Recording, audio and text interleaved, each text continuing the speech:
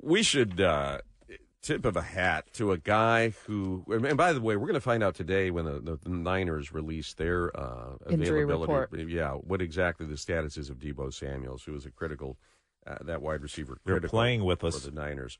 Talk about guys that are playing hurt. He may, put some scotch tape on his shoulder and come out and play. Playing. He'll play. He may not be 100%, but he'll play. We've got a guy who's just been amazing here and finding out just how hurt he really was. Alex Anzalone, you guys, fractured 3 ribs in the Lions' Week 18 win over the Minnesota Vikings, and he's played the past 2 games with that injury. I've never broken any ribs, but can you imagine playing football? I mean, a bruised rib is bad. You talking about 3 broken ones. Yeah, he had a team-high imagine. 8 tackles, 2 for a loss in the win over the Rams, 6 more tackles, including 2 to get off the field on 3rd down over the Bucs. Yeah. And this guy's playing with injury. And we know Frank Ragnow and all his injuries. Yeah. Human. Well, we are looking forward to this game coming up on Sunday, and our next guest is a multifaceted personality known for his international acclaim as a best-selling author, journalist, screenwriter, playwright, broadcaster, you name it, renowned for his Emmy Award-winning television movies and leaving an indelible mark on various creative domains. Mitch Albom. He's also host of the Mitch Albom Show here on WJR weekdays 4 to 6 p.m. and a longtime Detroit Free Press sports columnist. He always brings that unique perspective to our discussion, and he joins us now on JR Morning. Mitch, good morning. So formal. I know. Really think at this point I need all that? No, I gotta bring you on right, Mitch. I gotta bring you on right. Your next book, you've got a blurb writer right Yeah. here. There you go. I got you. Yeah. So Mitch, when you started writing for the Free Press in 1985 and writing about the Lions, did you ever think we'd be in this position, 1 game away from the Super Bowl, or did you say to yourself, like, how many times can I write that this team is not that good? Well, when I first came in, they had a coach named Darryl Rogers. Oh, yeah.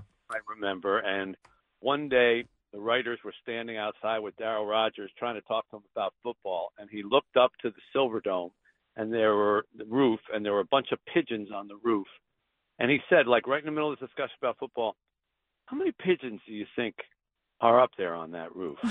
And I said to myself, this guy is not taking this football team anywhere. and from that point forward, it's been one series of failed regime after another. I mean, we all know the whole litany of them, Marty Morningweg and Matt Patricia and all the guys who have come in between. Matt Millen. So, yeah, Matt Millen and Russ Thomas, a 25-year regime and all that. So, no, I really thought that this was going to be the one team that if they ever made a Super Bowl, I should probably announce my retirement. So now I might be 2 weeks away from retiring. Who knows? Mitch, do you think it was they just hired the wrong people and then they finally just got it right? I mean, it is unbelievable that they only won 1 playoff game in so long prior to this season. It is a case of hiring the wrong people, but, everybody always thinks that just means a coach and GM. It's all the way up the organization, and it's in the front office, and it's really who's running the front office. And, not in any way to besmirch William Clay Ford, as a man, but as a football owner, he wasn't particularly good.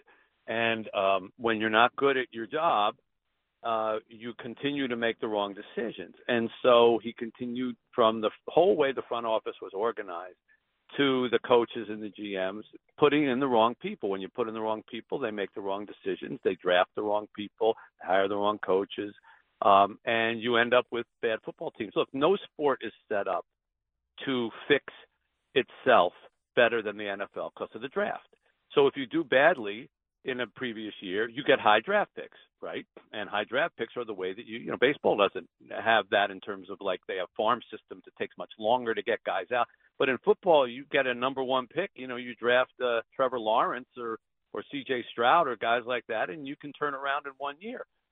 Lions had umpteen opportunities to do that over the years. How many years did we have a top 5 draft pick? Oh, Lord. And how many years did it come out being, Charles Rogers or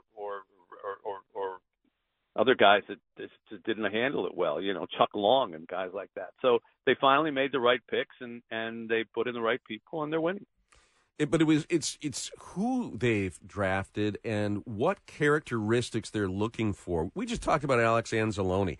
I mean, that's Spielman-esque, a guy coming out with 3 busted ribs. And by making toughness a higher priority, has that kind of been the secret sauce here, Mitch? Well, you said Spielman-esque, and I mean, he's been part of it behind the scenes. He was brought in to sort of help them guide, the coaching decisions and the other things here and the philosophy of the team. And they have that philosophy, and that, it comes from the kind of players that Brad Holmes drafts and the kind of players that Dan Campbell coaches, and who he keeps and who he doesn't, and who he elevates and who he doesn't. And we all know about his toughness, and we all know about his approach. He's a lot smarter than people think. I just did the Tony Kornheiser show just before I came on with you guys, and Tony said, everybody thinks this guy's a meathead. Is he a meathead? He's the last thing from a meathead. He's way smarter than people give him credit for. Maybe he talks a certain way, has a Texas accent, but he really understands the game, and he understands human nature and motivation. And, that's what it takes. You think about the teams that have been great over the years, whether it's Belichick or Bill Walsh or Tom Landry or whatever. You got to have guys who do consistently build the program, and that's what he's doing. Mitch, your thoughts on Stephen A., who said basically that the Lions doing well this past year, that's when Detroit started doing well, because Detroit was just on a respirator before that. Yeah. Desert City. I'm so glad I was able to get that respirator out of my mouth, now that the Lions started playing. We sadly, we're used to this, what we call the drop-by Detroit take. It used to be that they'd send a guy into Detroit when the Detroit team did well. He'd go to the Lindell AC, spend 5 minutes there, go to the Packard plant, spend 5 minutes there, and say, this city is, a tough blue-collar, poverty-stricken, Rust Belt kind of thing, and only the sports team is pulling them out of it. It's not true. It's not even close to true, And, I know Stephen A. for many, many years, and he's a good guy with a good shtick, but this is more shtick than truth, and we all know that around here. Mitch, do you think they could win on Sunday in San Francisco, especially if Debo is not 100%? Yeah. That doesn't mean that they are going to win, but yeah, they can win. They can play with anybody. They began the year by beating the former Super Bowl champions, who are now one of the last 4 teams left, and they beat them. And I think they beat the Dallas Cowboys, even though the refs didn't think it. Right, and both those games are on the road. Yeah, and there's no reason that they can't go into San Francisco and play a great game. The thing that you worry about from a pure football point of view is that especially if Deebo Samuel plays, the San Francisco is strong in an area where the Lions are weak. They have good receivers who can eat you up for 200 yards a game if you're not careful, and that's the Lions' kind of Achilles heel. And you don't want that to happen. So I think Deebo Samuel playing is a big thing. But they got Brendan Ayuk and they've got Christian McCaffrey. They have a ton of offensive weapons, and the Lions are going to have to win a game probably in the 30s in order to win. But they've done that. They just did it last week. So yeah, at this point, anybody who says they can't do something hasn't been paying attention. No, because for once they find a way to can do instead of defeat themselves, which is really excuses. Yeah, it's the hallmark of this team is they aren't the Lions that we've become too far accustomed to. Yeah. And I think if anything else, guys, that they've accomplished this season, and even if they end up losing this week, they have put that to bed. And it's about time that SOL thing was put to bed. Yes. Same old Lion. The same old Lions would have absolutely lost to Matthew Stafford and the Rams because that was Shakespearean. Yep. He comes back and the old quarterback defeats them, and we all go into the offseason going, oh, my God, is that typical Lions? They didn't do that. The same old Lions would have lost to Tampa Bay. You all remember there were times when Detroit versus Tampa Bay, you couldn't give away that ticket. if you were in, you had Lions. Say, anybody want to go with me to see the Lions play Tampa Bay? No. You go. You literally have 4 tickets. You'd sit by yourself with 3 empty seats next to you. So that would have been a classic SOL. They finally have a chance to go to an NFC Championship game, and they lose to the Tampa Bay Bucks, but they didn't do that.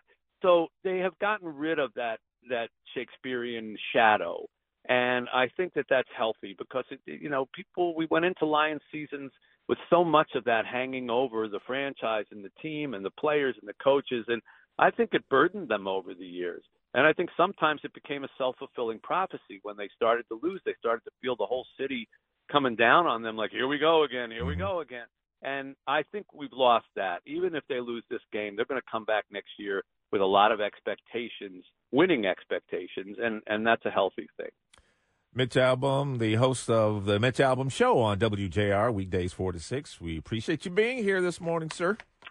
Thank you for the introduction and the close. All right.